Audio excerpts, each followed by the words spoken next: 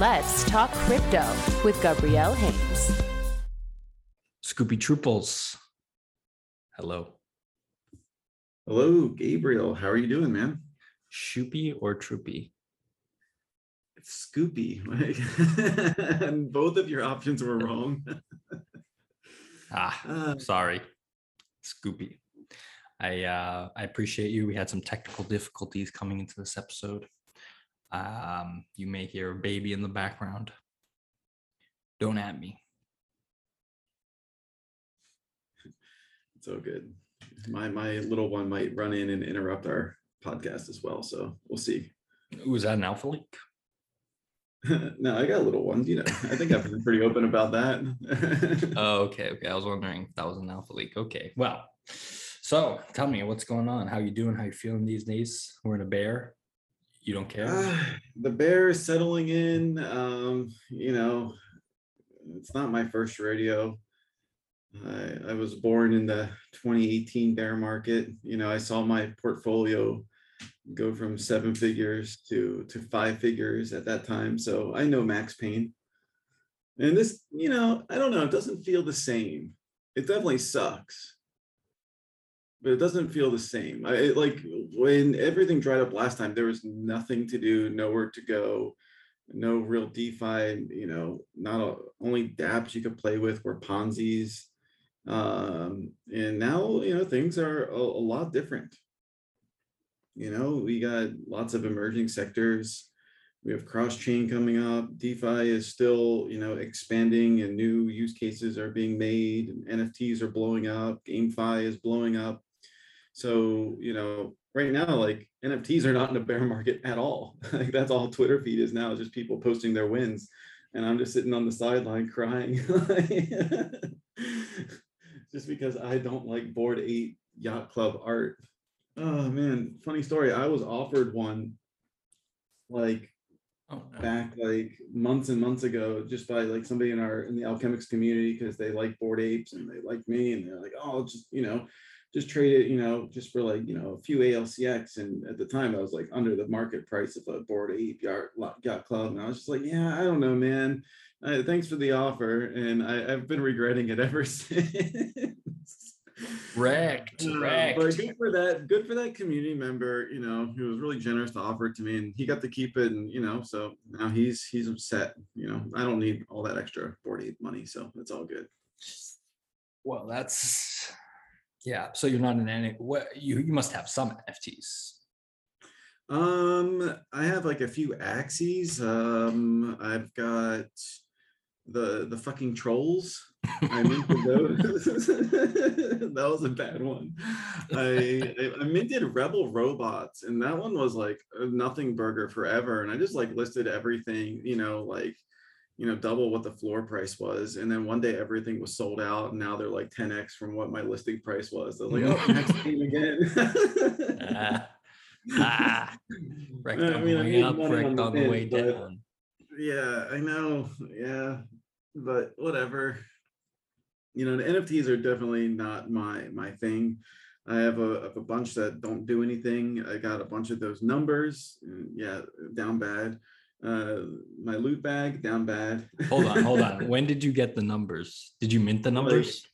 I didn't mint the numbers. I got them, and I was able to farm some magic with them. And I still have some of the magic, but I was dumping most like when it was just coming out, because nobody thought magic was legit at the time. It just seemed like it was a farm. And so I lost most of my magic. Correct. Yeah, I actually hodled my magic. Can you believe it? I regret many choices in my life. And it's clear to me that NFTs are not my thing. And if one of my friends just says ape into this NFT, I might just start doing it in the future, because I don't know how to price this market. I think it's all silly and dumb, but that's just because I don't understand it.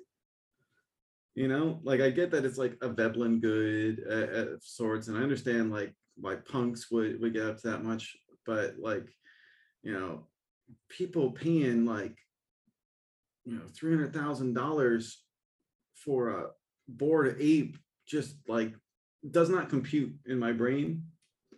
And even if I had a Bored Ape, I would never have held it that high. Like I just know, like psychologically, I could not have had, strong hands to do that, No. because I fundamentally, like just haven't fully accepted the premise of NFTs and why they're valuable. And it's sort of like what CMS would say. It's like, do you want to make money or do you want to be right? And I feel like I'm still like stuck in the I want to be right camp when it comes to NFTs. You just got to look. The celebrities are putting Bored Apes as their profile picture. I know, and I think That's it's cringe. insane.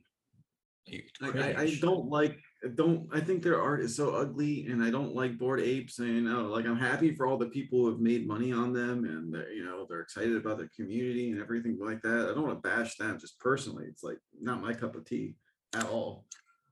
Yeah, but okay, you don't have to like the apes. NFTs are for everyone. I know. It's just like there's just like a mental block about like NFTs that I just have a hard time overcoming. Like for me, like NFTs in like a gaming context makes a lot more sense. Like that's something like I can geek out about. Like imagine like a RuneScape or Diablo game that like, where the loot is like NFTs. Like I would just gobble that up.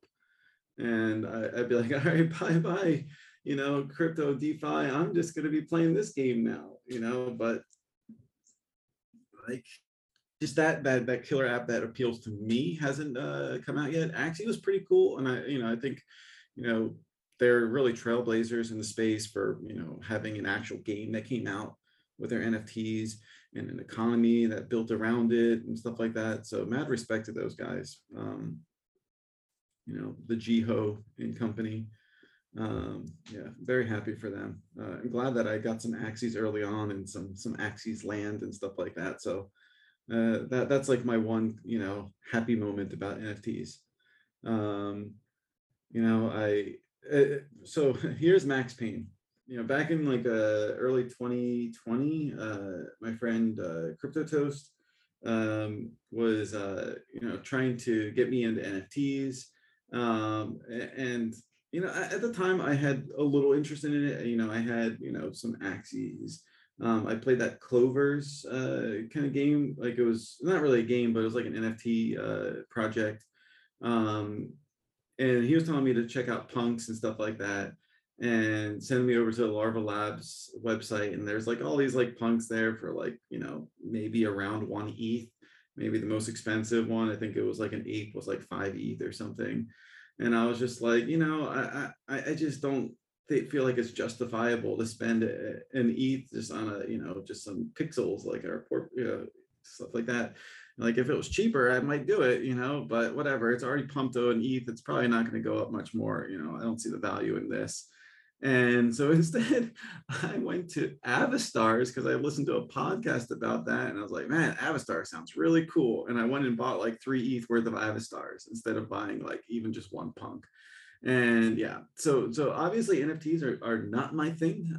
I'm a terrible judge of NFTs, and you should never even think of me as an NFT influencer. I've been called an NFT influencer on Twitter, and I'm just like scratching my head. I'm like, do you guys know my existential pain when it comes to NFTs? No, I'm not an influencer. I'm like the opposite of it. If I say buy this NFT, then don't buy that NFT. If I say it's trash, then buy it, right? Do the opposite of what Scoopy would do when it comes to NFTs. I even get like people in my DMs are like, yo, you're an NFT influencer, give me this, show my project. And I just, like, no, trust me, you don't want the Scoopy kiss of death. Trust me. Yeah, you kissed those anyway. Sorry, you kissed those trolls real hard. Yeah. Yeah, hopefully the fucking trolls becomes a smash hit, and then I'll be vindicated. I doubt it. Somehow I doubt it. Is that like a thing the troll holders say? I'm gonna be in the cave. I have no idea. Like somebody like I'm in a Discord and we kind of like share like alpha with each other, and somebody posted like the minting contract to the trolls, and I was like, all right, I'm gonna take a punt. And this is me after like Max Payne. Like this is like the NFT season back, like I guess like in September, when stuff was like popping off. And I was sick of seeing everyone else making so much money on NFTs. I started trying to play the mint game and stuff like that as well, and getting into it. And I did okay. Loot, made some money on loot, and then I just rolled those profits into more NFT flipping and stuff like that. And I did pretty well with the Pengus as well, but I still have my one Pengu. But like, it's just not for me. Like, I feel silly doing it. I'm like, what am I doing with my life? I'm shopping around for, like $20,000 JPEGs. Like, what is wrong with me? Like, I won't buy my wife this like ring that she wants to buy, but I'll buy myself this picture of this, and trying to spin it to myself as an investment. Like, It's I don't an know. investment, bro. I mean, I guess buying like a Rolex is the, same concept. It just like, I don't know. I like money and wealth and the stuff that comes with it, but I've never been into like luxury goods, Veblen goods, or anything like that, status stuff like that. It's never appealed to me. It's more like wealth is more just like a vehicle for my own freedom, more than like a way to acquire material goods and stuff like that. Okay, what is the most material object you own? I mean, most expensive object I own is probably my gaming rig. Okay, tell me about that. What wow, what kind of gaming rig you got? I'm just a modest person. It's not even that expensive. I have like a 2080 Ti in there. I mean, it's a pretty expensive graphics card in this market and everything like that.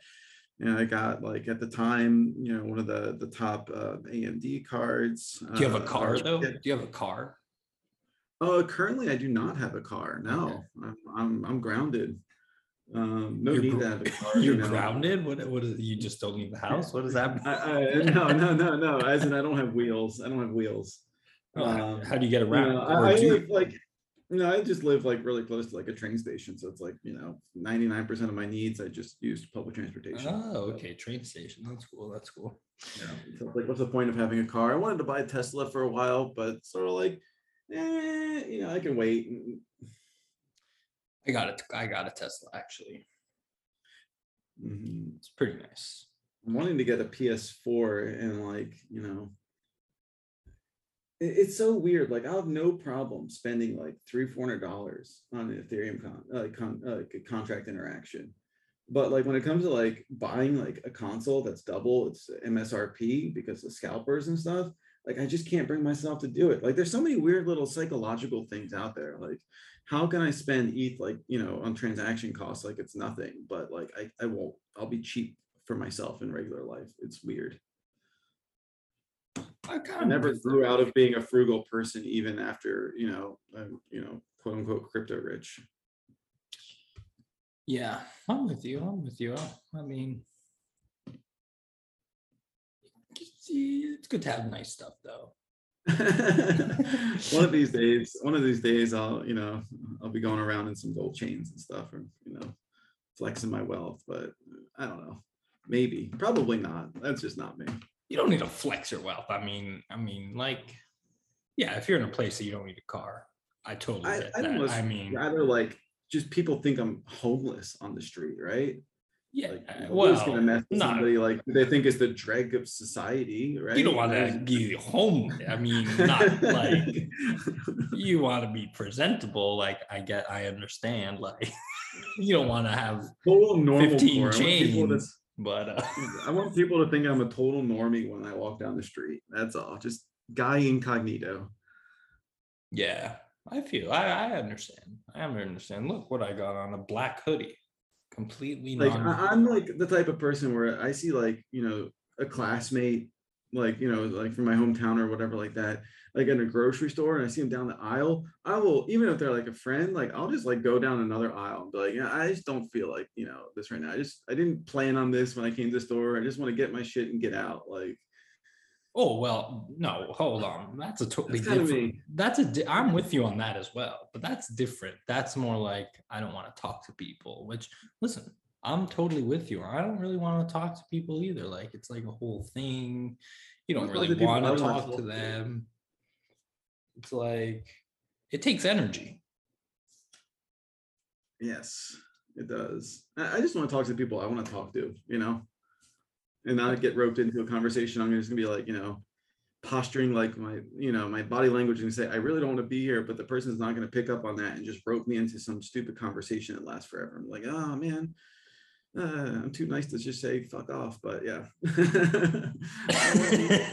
So you pretend not to see them.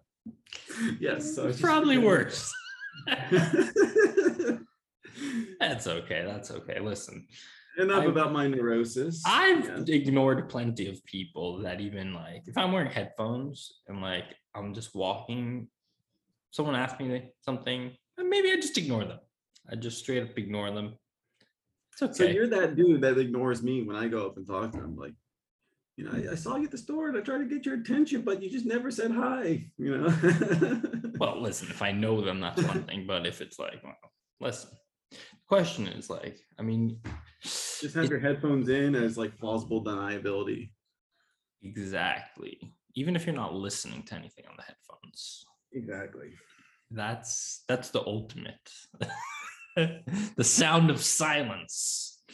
I got out of a jaywalking ticket that way. Oh, please. I had headphones on and I was crossing the street, but I wasn't listening to anything. And then I started just crossing the street like away from the crosswalk, and then this cop was like, "Hey, you! What are you doing? Crosswalk's there, you're jaywalking!" And I just like didn't even turn back. I'm like, "Uh-oh, just keep on walking, keep on walking, keep on walking." He like runs up to me. He's like, "What are you doing?" I'm like, "Huh?" He just like took out the headphones. Like, "Why are you ignoring me?" Like, I have my headphones on, officer. Wow, jaywalking ticket. That's intense. Yeah, I don't know. I was also shocked because everybody jaywalks, and this is the first time anybody ever gotten stopped. Like, I don't know. Maybe I was wearing a hoodie. You look suspicious listening to nothing.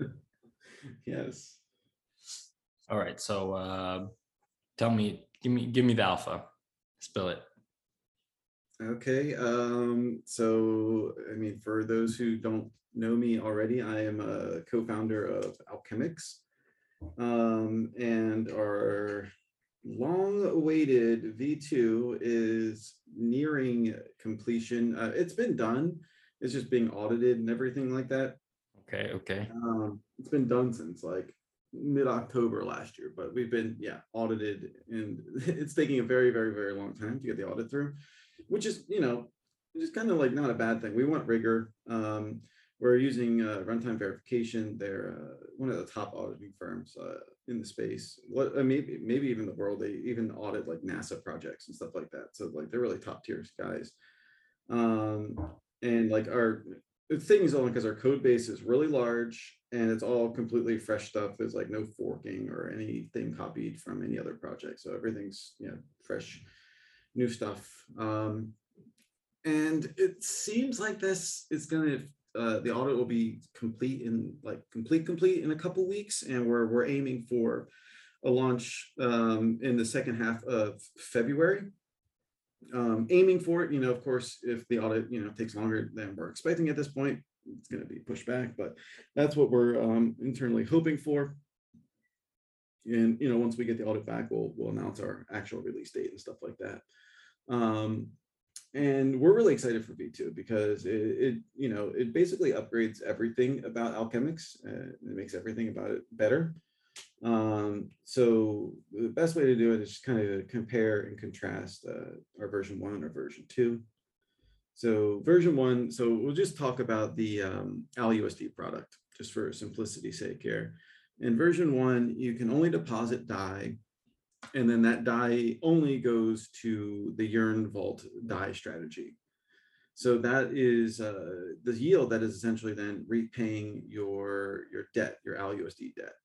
In version 2, that changes a lot. So we're opening up different collateral types.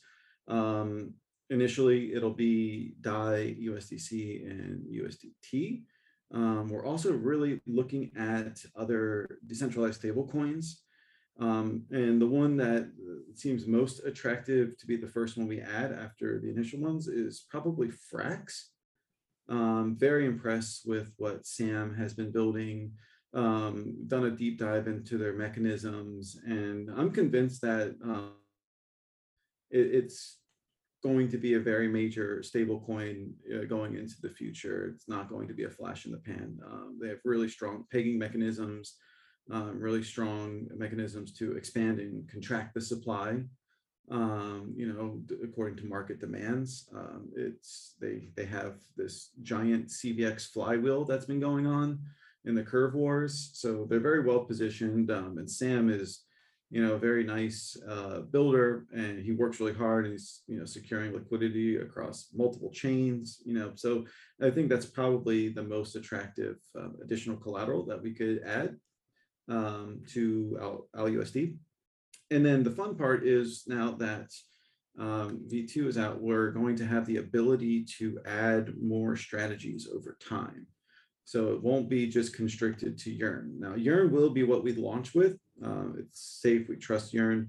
All the adapters and everything like that are being under audit and stuff like that.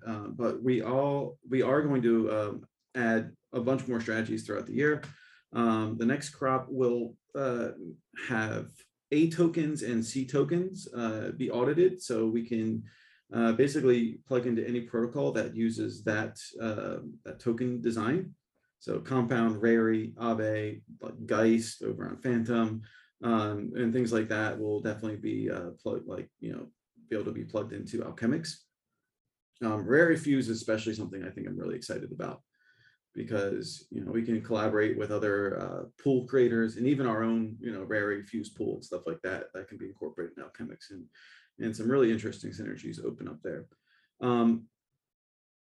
So with that in mind, so now users have the ability to have multiple different collateral types deployed to multiple different strategies. It effectively becomes a meta yield aggregator, where you can kind of custom tailor your stablecoin position to get the best of the best yields that are available in DeFi. And you can, balance that however you want to between stablecoins and even between strategies. And the cool thing is that this all rolls into a composite total deposit for yourself. So if you had 10% over in Yearn DAI, 20% in Aave USDC, and then the rest over in Yearn Tether or something like that, it would just take all of your deposited balances and treat that as your collateral for borrowing. So it's not going to be segregated into different vaults and stuff like that. It'll be a very good UX, because you can just borrow off of your total deposits. And the reason we can do that is because unlike other lending platforms, we don't have liquidations. So that's why we're able to kind of build that composite position for users. And let's see, what else? Did I miss anything? There's one pretty cool developer feature that we have added to Alchemix V2, and that is called delegated credit. People who are, follow Aave closely might know what that is, but basically the way it'll work for us is when you deposit, stable coins into Alchemix, you then have a credit or an amount of ALUSD you can mint based off of it. And this would allow other apps to essentially mint your credit on their behalf. So imagine if another protocol plugs into Alchemix, let's say an options protocol. You want to have self-repaying options, right? So you would, the protocol would integrate Alchemix into it. So deposit whatever collateral goes into Alchemix and select the strategy and all that stuff. And then the application would then have the authority to mint ALUSD when it needs to. So if it's options or a perpetual product, imagine you have a funding rate on a perpetual product, you got to keep on paying that interest to them, and Alchemix could automate that and create a perpetual product and stuff like that. So there's some cool stuff involved with that. And probably a lot more that is up to the imagination of builders. So it's also being built, yeah, exactly, with a composability in mind. We want people to build on top of Alchemix and enhance their own applications using us. And also, we're really looking forward to DAOs sticking their treasuries into Alchemix, because they can have a regenerative treasury through us. So the core idea is the same. Basically, you can deposit different just there's more collateral types, and you can use all those collateral types to take out the USD loan, and then it pays back itself. You come back, and then you have more credits after a month, 2 months, however long it is. So basically, more strategies, and you can add more strategies as you go along. Is that how it's set up? Yep, and collateral types. Yep. Gotcha. Okay, very cool. Very flexible in that regard. Yep. And so have you? And I know you had the the ETH product as well. Is that getting upgraded? Yes. V2 is going to be across the board, deployment. So we're going to be using that contract going forward instead of the V1. V1 product, we're not going to decommission it right away because people will have to migrate, and we can't make them migrate. They'll have to do it manually. So we'll still continue services for V1 as long, as there are deposits in the system. It might change the amount that we harvest for yield repayments and stuff like that. If there's a lower amount of TVL, there'll be less frequent harvest because it becomes less economical to run those transactions on layer 1 Ethereum. But the V1 stuff will still be going. So if you're in there, you don't have to migrate, but I would recommend migrating. Gotcha. Yes. Cool thing is when we get the A token wrapper audited, that'll open up like a ST-ETH and other ETH2 kind of like liquid staking tokens will be able to be accepted into Alchemix. And that's really exciting because people are estimating that once the merge happens, ETH2 staking will yield around 9 to 10% APR.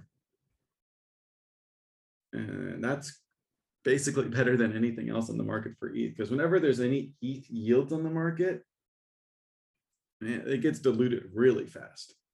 If you find that ETH farm that's getting you 40, 50% APR, that's going to last maybe a few days at best until it compresses down to like what, the average is.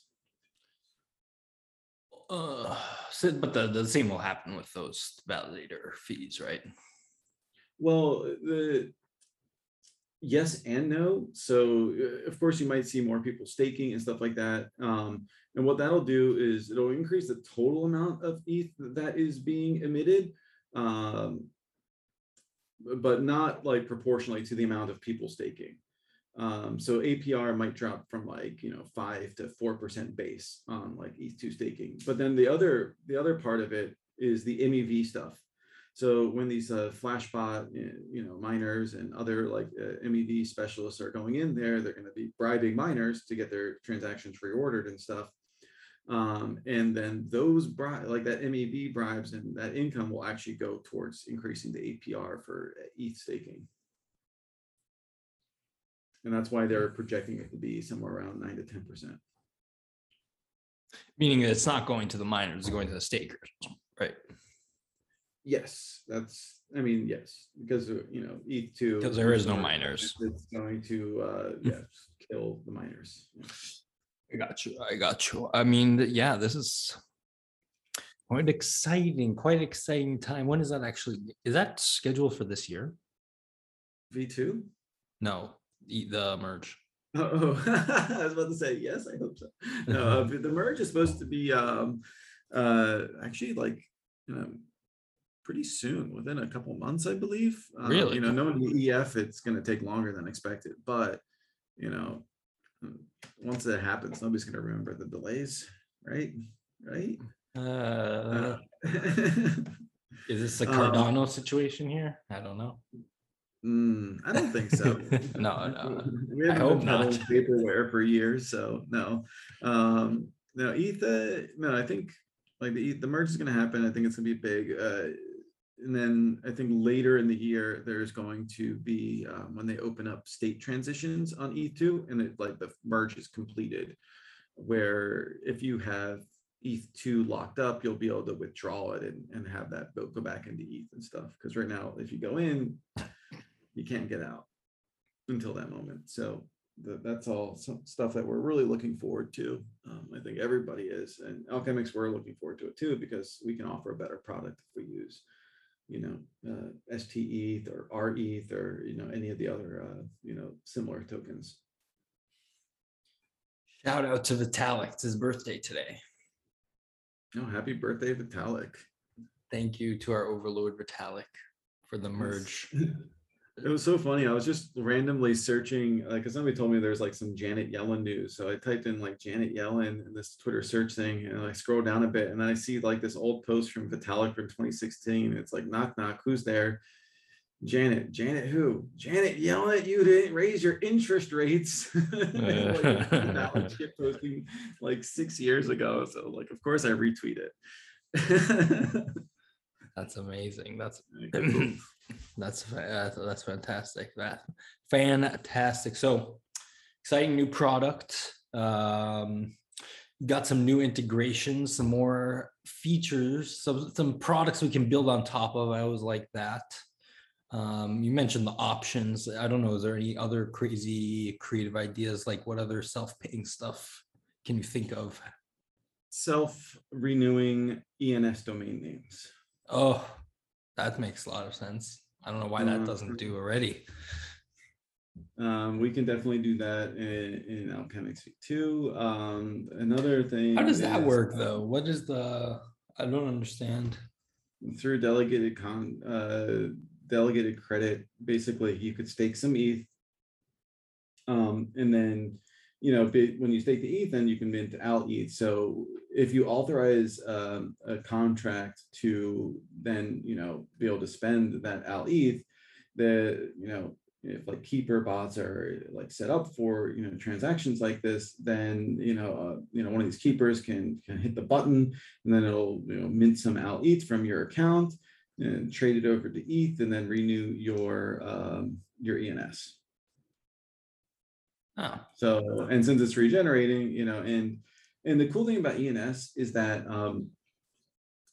like it's priced in like dollars when you're doing stuff over there. So, if you bought an ENS like a couple of years ago when ETH was like $200, you spent a lot more ETH than you would have if you bought it today, because as ETH goes up in price, you actually have to spend less ETH on ENS stuff. So I think we all expect in the extreme long term that ETH is going to go up, right?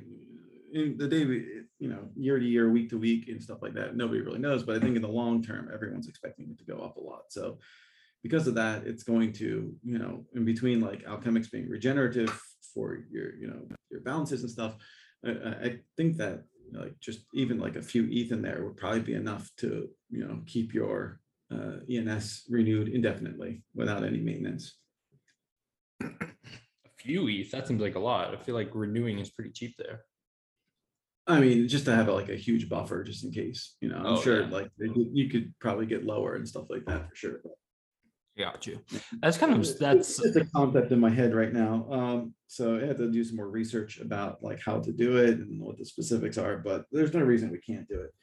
And that would also kind of work into kind of like a model that we want to make, is, and this is just something like, floating around our heads. We haven't like started making it yet, but it's a cool concept. So right now, like, if you're, like for internet, like to pay for things, essentially, you either have a subscription model or you just serve ads to your, to your viewers and stuff like that. And I don't know about you, but I hate advertisements. Like I just, deep down in my soul, I don't like advertisements, and I have kids, and and I hate when they're like glued to TV and they're watching advertisements, and then they start bugging me for a toy that they saw on TV and stuff like that. And I just think that it's not good for people to be exposed to advertisements a lot. And so like in a way to cut that out, it might be cool like to use Alchemix for streaming money for subscriptions. So you put in a deposit into Alchemix, and then Alchemix will then manage your subscription, as long as that is as it can, with the deposit you put in. And I think that's a really cool use case, because then the platform can still get money, but they don't have to appeal to, clickbaity things and, put advertisements all over their website and stuff like that. So that's something I'm interested in exploring, and, working with other, partners and stuff like that to, make it happen. That's probably something a little bit more long-term than our immediate like roadmap, but definitely something I'm thinking about. I would definitely use that. I mean, I really want some sort of like to make like a paid group where it's like on like you stake a certain amount and it's just like then you get access to the chat. But like that doesn't really exist. Like you could buy an NFT which unlocks a chat, but then it's just like one time. Mhm. I'd rather if it was ongoing. You know what I mean? So Yeah. and I think that's definitely missing. I think that'd be cool. You deposit $500 for your membership, and you can withdraw it at any time and leave. Exactly. Get all your money back, right? I Exactly. think that's really cool. Exactly. And you're basically just And you could do just that without mixing and keep a neutral, like no debt, because anytime there's a debt repayment in the system, you'll just get more credit. So you can just mint from your credit. Like if you don't borrow anything and then there's a debt repayment that happens, you just get credit in the system. So it's the same thing as essentially like putting it into a yield farming contract or staking contract or something. yeah, you're just sending the interest to support whatever you want. I think that's Mhm. and it doesn't really like and you could do that for charity also. Just like imagine just like the same idea, you just stake a certain amount and just the interest goes to the charity every month. Fantastic. There was actually an early DAI experiment that did that. I think it was called RDAI, and it used the DAI savings rate, which has kind of turned to nothing because of various factors that happened in DeFi, but where basically it would stream the DAI interest rate payments to a different address. And that's kind of like the precursor to this, where I think Alchemix might have a little bit more flexibility and power behind it in the way it works. So, and not be reliant on the DAI savings rate. I think it would be cool also. I know you don't like NFTs, paying NFTs, but I like NFTs. I just I suck at it. Like I like some NFTs, some. if you minted that subscription as an NFT, so you could just like transfer it, sell that NFT, like if you wanted to get rid of it, and then if like people stop paying, then the NFT dies, just like stops working. I don't know. I think it's cool. I think that'd be awesome for like a Tamagotchi game. Okay. Or if you don't feed it ETH, like when it's hungry, then it just dies and it burns itself. No, I actually had a funny idea that I shared with Dean Eagleman. I don't know if you know him on Twitter. He's like early to Ethereum. He used to work on Status. It was like a Discord style messenger built on Ethereum. And he's like, I'm gonna make something crazy, give me your crappiest ideas or whatever. And then I said, okay, make a rebasing token. That's a Tamagotchi game where if you feed it enough ETH, it rebases positively. And if you don't feed it enough ETH, it rebases negatively. I think that actually is like I think that would kind of work, especially if that ETH would then go towards like liquidity and stuff like that for the token. I think that would be really cool. So I think you can like go ahead. I'm not gonna do it, that's for sure. I got too much going on. Someone will build it on top of Alchemix. I feel like you could also put like a farming UI on top of that. So like you're growing your crops. If you grow them, you get the yield. If you don't, then you lose out or something. I don't know. That'd be cool. Yeah. You come back a week later and everything's on fire. It's like, I didn't take care of my farm. I like it. So what else has been taking up some of your time? Has there been actually you brought up Frax, and we've had a lot of there's been a lot of drama lately about MIM. Have you been paying attention? Yeah, I've been paying attention. I've been trying to stay out of it. Like I think, having a known criminal and then, Danny knowing about it, for a while before, the truth came out, like it's not a good look for sure. And I think it's definitely going to catch the attention of regulators, and maybe make the space a little bit, harder to be in, because of the increased scrutiny and attention. So like I think that's like kind of the blowback effects of all of this. And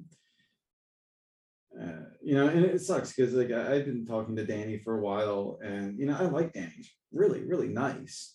After the Al ETH incident, with Alchemix, he offered, to give Alchemix like a 0% interest loan to help us like pay things back and stuff like that. And luckily we didn't have to do that. But like all my interactions with him, he's been a nice guy, and to see, it's I simultaneously feel bad for him and all the stuff he's going through. And I know how hard it is to deal with, when people are out to get you, or they're clowning you and fudding you and stuff like that. And it sucks. But at the same time, it was also disappointing that he kind of shielded the truth about Sifu, for as long as he did.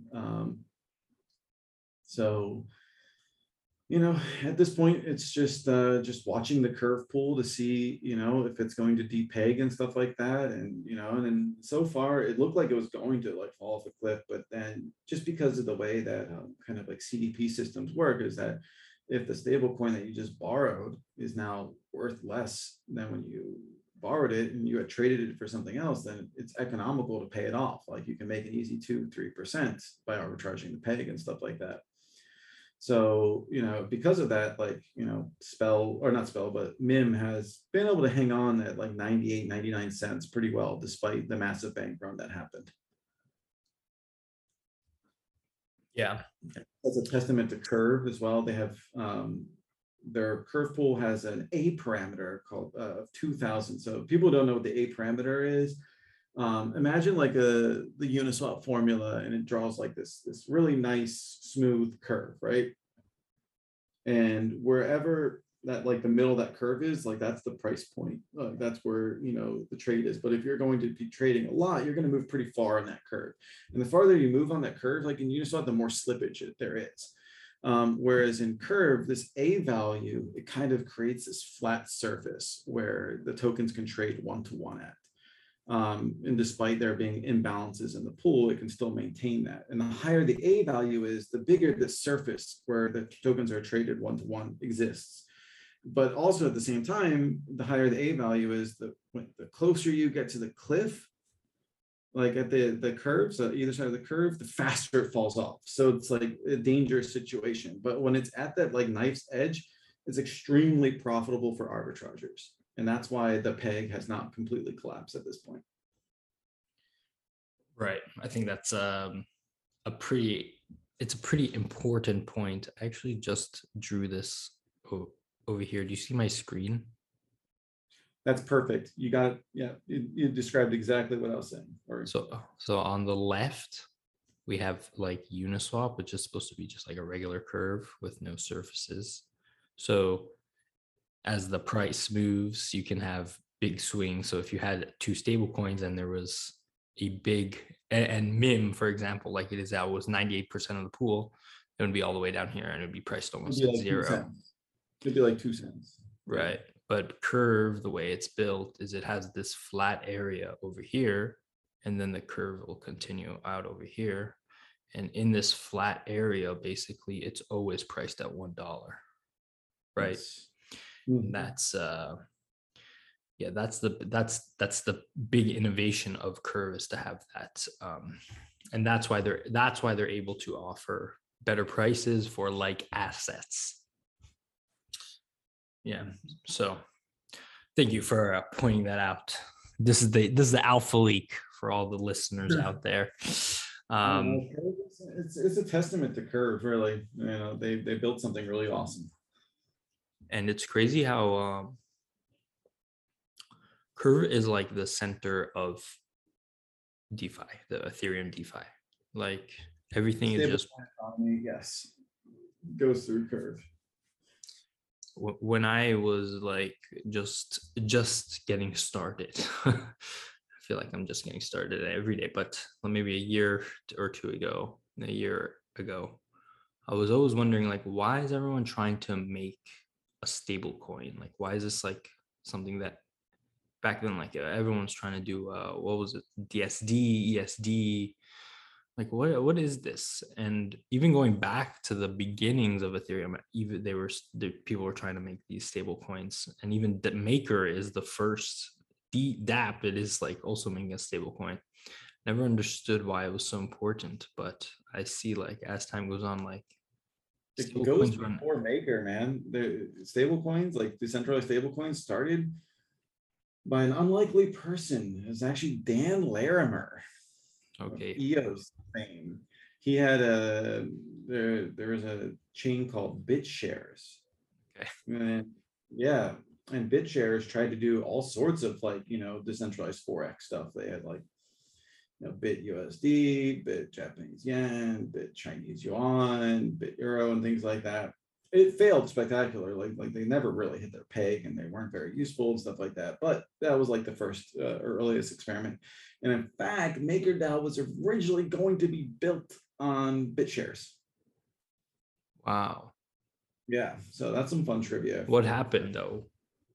And you know, it just Ethereum came along. You're like, okay, let's build on Ethereum because it was just better. You know, because you have a Turing complete, you know, programming language in Ethereum, whereas other ones, you know, had ones that are based on Bitcoin have a, you know, simplified scripting language that really limits what you can do in programming a smart contract. That's crazy. So there you go. Even I'm getting an education here. I'm being taken to school, to DeFi school. The reason why like stable coins, you know, have risen so much is because I think a lot of people realize that paying in crypto is, you know, not the best experience. You know, if you're doing things right, anytime you pay with Ethereum or Bitcoin or some other crypto coin, you have to do break out the slide ruler and do some intense mathematical calculations to find out your tax obligation for you know, making this purchase and stuff like that. And I think that's just like, you know, not going to help adoption. Also, you know, retailers, merchants, you know, they don't want to accept a volatile currency because, you know, that product they just sold for, you know, $100 worth of Bitcoin could be $60 worth of Bitcoin the next day, right? It could also be $200 worth of Bitcoin, and that's good. But, you know, these are businesses. They're not, you know, degens. So I think having stable coins for payment rails and stuff like that is very important. You know, if the day when we start seeing like USDC DAI is accepted here is going to be a huge win for crypto and stuff like that. And probably a lot of it will even be abstracted away, where you'll just have USDC and, you know, some special account, and then it'll be hooked up to a credit card, and all that stuff will just be done for you as well. And I think that's a big part of it. And the other part of it is that, like, you know, I think in 2017, a lot of people, like, they didn't want to leave crypto. They didn't want to get out of crypto.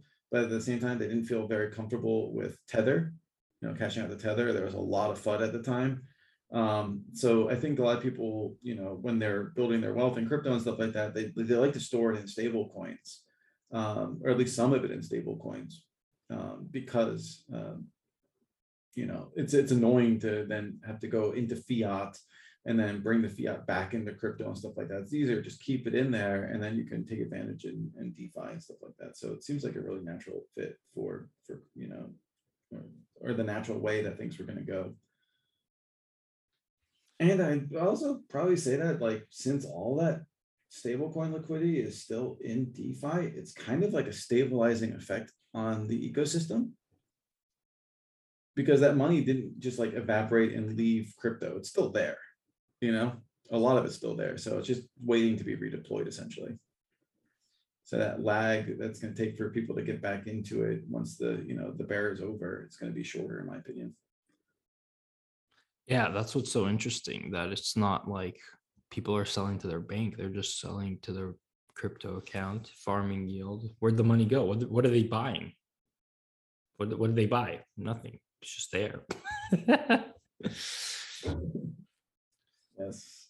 And, I honestly think that this bear market's not going to be anything like the 2018, 2019 bear market.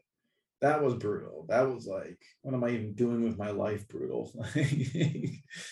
Everything was down 95% except for Bitcoin. You mentioned at the top that you went from 7 figs to 5 figs. Yep. That must have been brutal.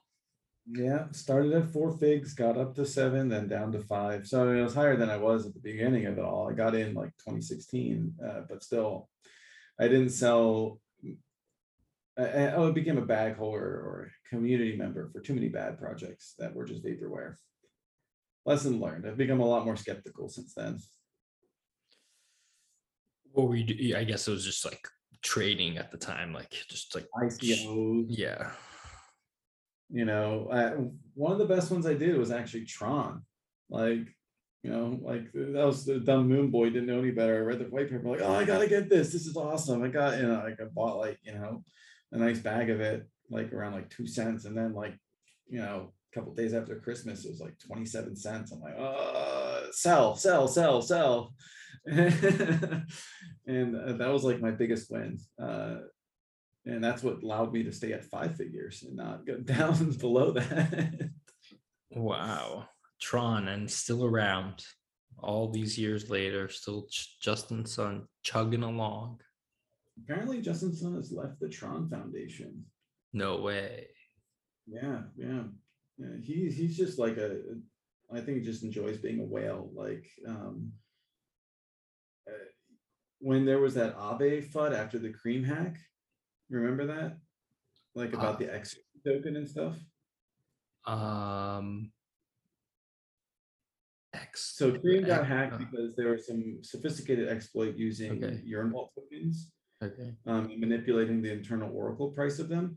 And then that same vulnerability existed in XSushi, which was on Aave.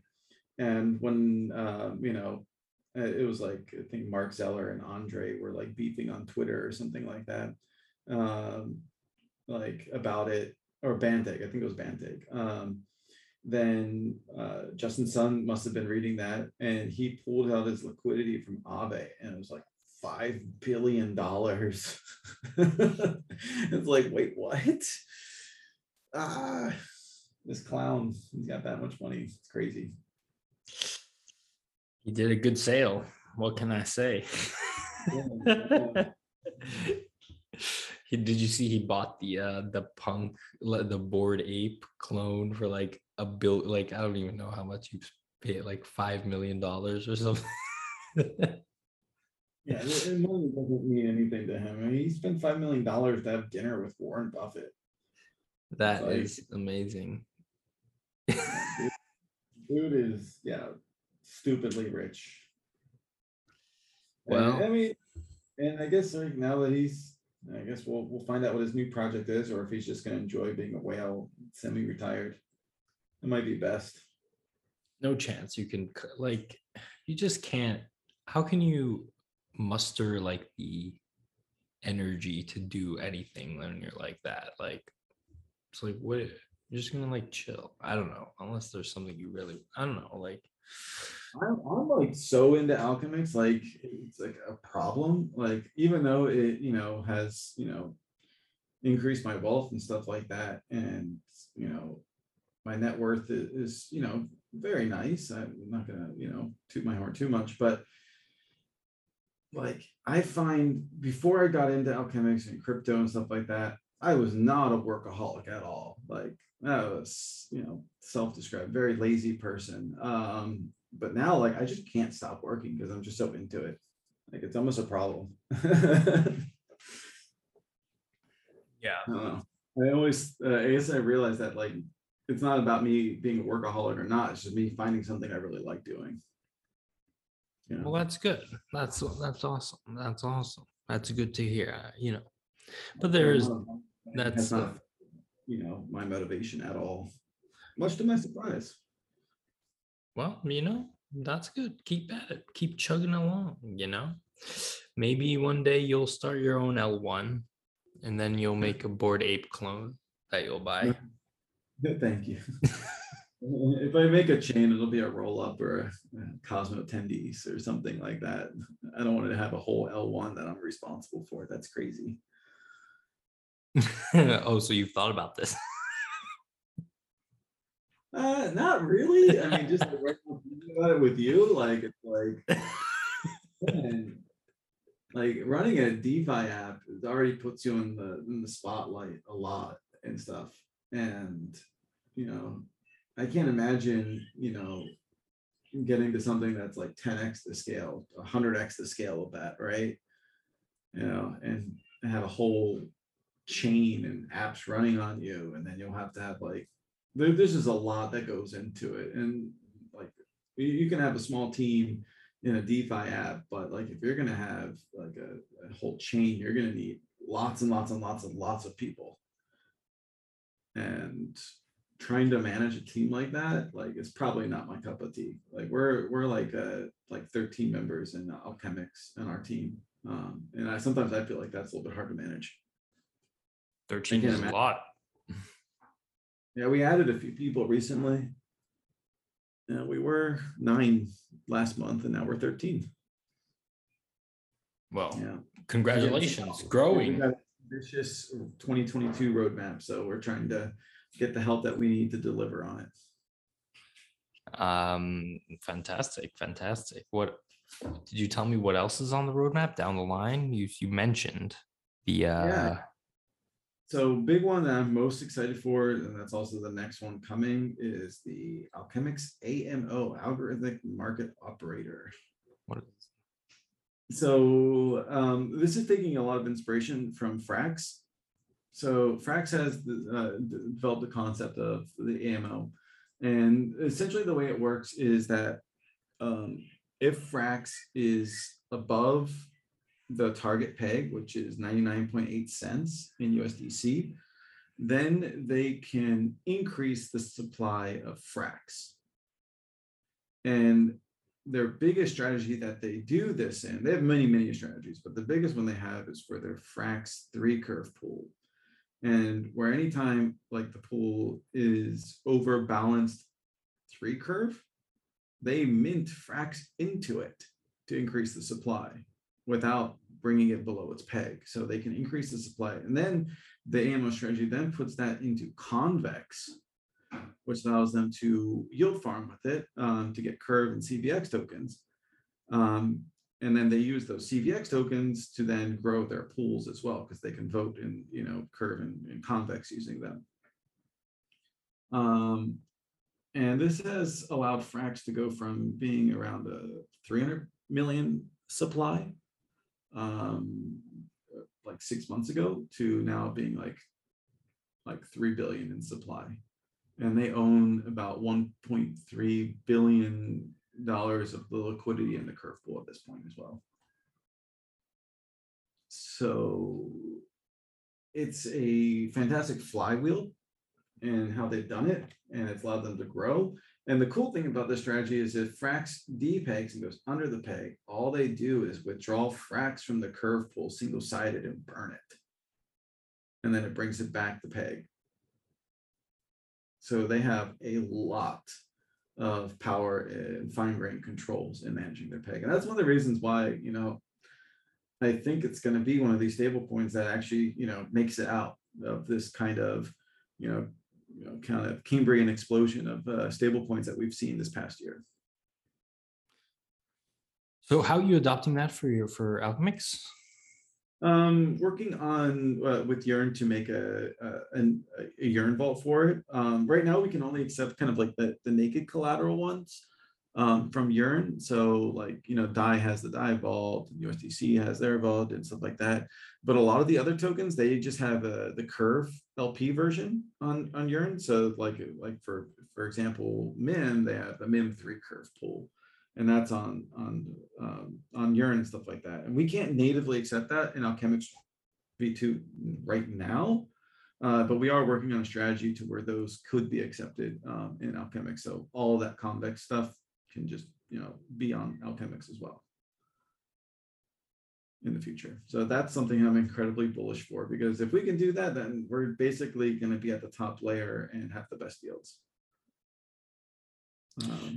And why would you farm in convex if you can get the same, if not better, APY on Alchemix and also have CDP functionality built in, right?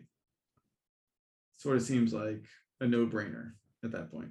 And if somebody else comes along and builds something on top of convex, we can just build on top of them. So we can always ensure that we're going to be at the top layer. That's something I'm really excited about. It's like, why would you go anywhere else if you can have everything that you want in DeFi and self-repaying loan on top of it? So that's kind of my part of my bull thesis. The other part is like this AMO. So let me get back into it. So I talked to you about the Frax one. Alchemix would have something very similar to it, but we don't have the ability to just like, print at ALUSD. And I think that since that's not built into the protocol, our protocol works a very specific way, it wouldn't be very good for us to pivot and do exactly what they're doing. But instead we have a peg stability module in Alchemix called the transmuter. And both the ALETH and ALUSD transmitters are just stuffed. They are so deep. Like the ALUSD transmitter has like 190 million DAI, and the ALETH transmitter has something close to 80,000 ETH. Now, imagine we repurpose the transmitter where instead of having the full 190 million there being available for the public to use whenever it needs to be used, we can put that into like a smaller bucket, maybe put like 10% of it into the transmitter, and then the rest of that transmitter can then go and become an LP into our curve pools. So all of a sudden, imagine like 190 million DAI just floods into it. It's going to bolster the peg by a lot, creating a premium. That premium would then encourage more arbitraging and TVL into Alchemix, which would also incidentally grow the AMO. And then since we would own like half of the liquidity in that pool by doing this, and then if we then do what Frax does and put it in convex, it can help us to create our own CVX flywheel as well, and curve flywheel. And so by doing this, we would have finer grained peg controls, because if it ever gets imbalanced, we can just pull out ALUSD single-sided and put it into other things in DeFi, or just take it off the market altogether. And we're going to be essentially turning our biggest liability, which is incentivizing liquidity, into something that could actually be profitable for us. And the reason why it could be profitable is that when you go onto Vodium and use their incentive system, like colloquially known as bribing, there's typically like a 2x multiplier. So if we put in $100 worth of incentives, that pool would then be rewarded, $200 in curve and CVX incentives. Does that make sense?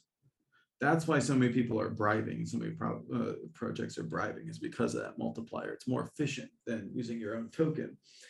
And if we had half the liquidity in there and we have a 2x multiplier, then we basically make back everything that we just bribed for the protocol.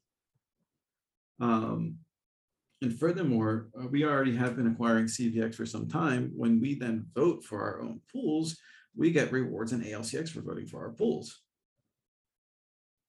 So that becomes a rebate. So that even adds even more savings to our like liquidity mining incentives and stuff.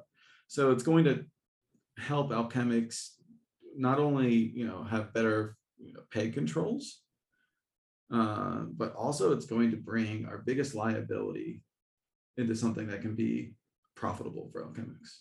And I think that's really, really awesome. Wow. That's this is some gigabrain stuff going on right here. You got Yes. flywheels I know. on flywheels here. Yes, yes. So that's what I'm excited about, and we're also working on DAO, and we're going to be doing something that's kind of in the vein of V-tokenomics. It's still in flux a little bit about the specifics, but yeah, we're going to be moving towards something more similar to a V model, or not.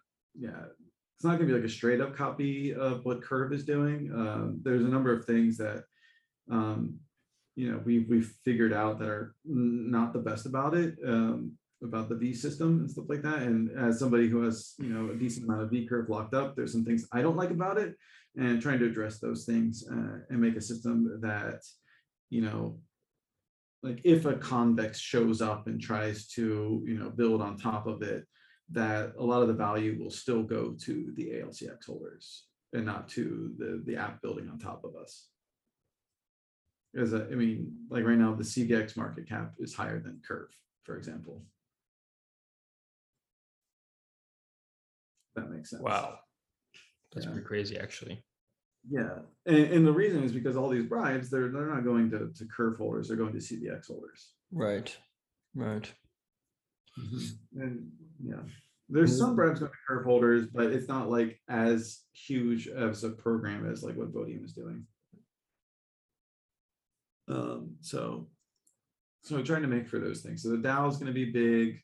V2 is going to be big. This AMO is going to be big for us, and we're also going to be working on adding more assets.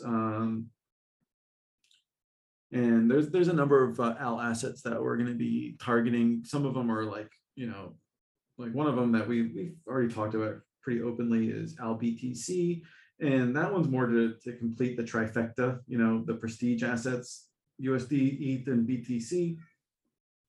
I don't expect BTC to be as big of a product as the USD or ETH products, but still, I think it's really good for us to have that. And then, we've had some good relations with Olympus now, and there's been a lot of talk about an ALOM, and we're trying to make that happen. And there's a couple other tokens that I think are really smart for us, not only because they have really good yields, but also serve like some strategic objectives for Alchemix as well. So that's also in the pipeline for 2022 is more AL assets, V2, the AMO, and the DAO. I like it. I like it a lot. Very good. Very exciting. The future is bright. What? Yeah, I'm excited too, man. Like, auditing to go faster. Everyone's like, when V2, but no one's like, how V2? How V2? How V2? How V2? Well, I think that we kind of covered how V2 actually, but that's exciting stuff. Is there any? Do you give any consideration to any integrations with the LUSD? I mean, LUSD? Yeah, I like LUSD. They're very decentralized, even to the point where their front ends, they don't even host their own front ends. They're pure, only take ETH as collateral. I like LUSD. I think it's like what the original DAI vision was. And I would be open to having LUSD on Alchemix. The only issue with LUSD is that its peg sometimes is inconsistent. Like last time I checked, it was like $1.03. And then like a month or two back, it had some struggles and it was like at 98 cents for like over a week and stuff like that. And one of the core assumptions of Alchemix V2 is that a stable coin is worth $1. The DAI is worth $1, the USDT is worth $1, all of them are worth $1. And if one goes over the peg, it's not bad for Alchemix at all. Because essentially ALUSD becomes a composite token of all of the different collateral types. So it takes on their characteristics, okay? A little piece of each of them. So if, you know, a decent amount of the collateral backing in ALUSD is worth more than $1 a token, then when somebody uses the transmuter module, they can get more than $1 for that ALUSD, which would then have positive price pressure on ALUSD. But the same thing is true if it goes under $1. So there are some things that we can do to limit the scope of that. And we have deposit caps for each asset and each strategy. So we could limit the amount of LUSD that goes into Alchemix. And then as its peg becomes more consistent over time, increase that. And there's also something called a convertible cap. So this refers to the fact that with Alchemix, you can repay your ALUSD debt using either ALUSD or a collateral token. And the collateral cap sets a limit on how much can be repaid globally in a 24-hour span using collateral tokens. So imagine, like, the reason it's there, imagine like, you know, Tether, you know, gets in trouble and it falls off its peg and stuff like that. And this all happens in the span of like, you know, 15 minutes or something. Then somebody could then take this now worthless Tether and mint ALUSD with it, and then pay off their loan using worthless Tether and stuff like that. And then do this again and again and again and again to arbitrage and get out of their worthless Tether position. And the convertible cap is a system that would mitigate this scenario and not let it get past a certain point, because we do have other security measures like a guardian mode, but those ones, like trying to do like on-chain analysis and using oracles and things like that to shut the system down automatically in case something like this happens, is unrealistic because there's oracle lag. And just doing kind of these kind of on-chain forensics is really, really, really hard to do in Web 2, harder to do in Web 3.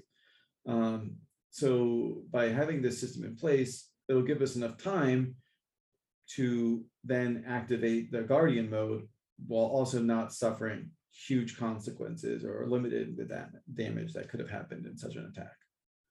Like, even if, like, you know, there's an oracle controlled thing, sometimes the oracle doesn't update for 15 minutes. So in that time frame, you know, the same thing could happen. So that's why we have that system. Right. All right. So with those things, I think that we could safely add ALUSD. We just have to really consider about how much we would allow it to be deposited into Alchemix. I got you. All right, Mr. Truples. I think we need to wrap it up over here, but I really appreciate you taking the time, doing the deep dive on the stable coins, and I'm excited to see the next version of Alchemix. Maybe someone else will buy a boat this time. I hope so. That's the goal. I want people to use Alchemix for its intended purpose instead of just, you know, obsessing over token price sometimes. Maybe you'll buy a boat. That would be nice. Maybe a jet ski. Jet ski. Okay, you got to start somewhere. Okay, again, I appreciate you taking the time. Thank you as always. We'll talk again soon. All right, man. It's been a pleasure. Talk to you later.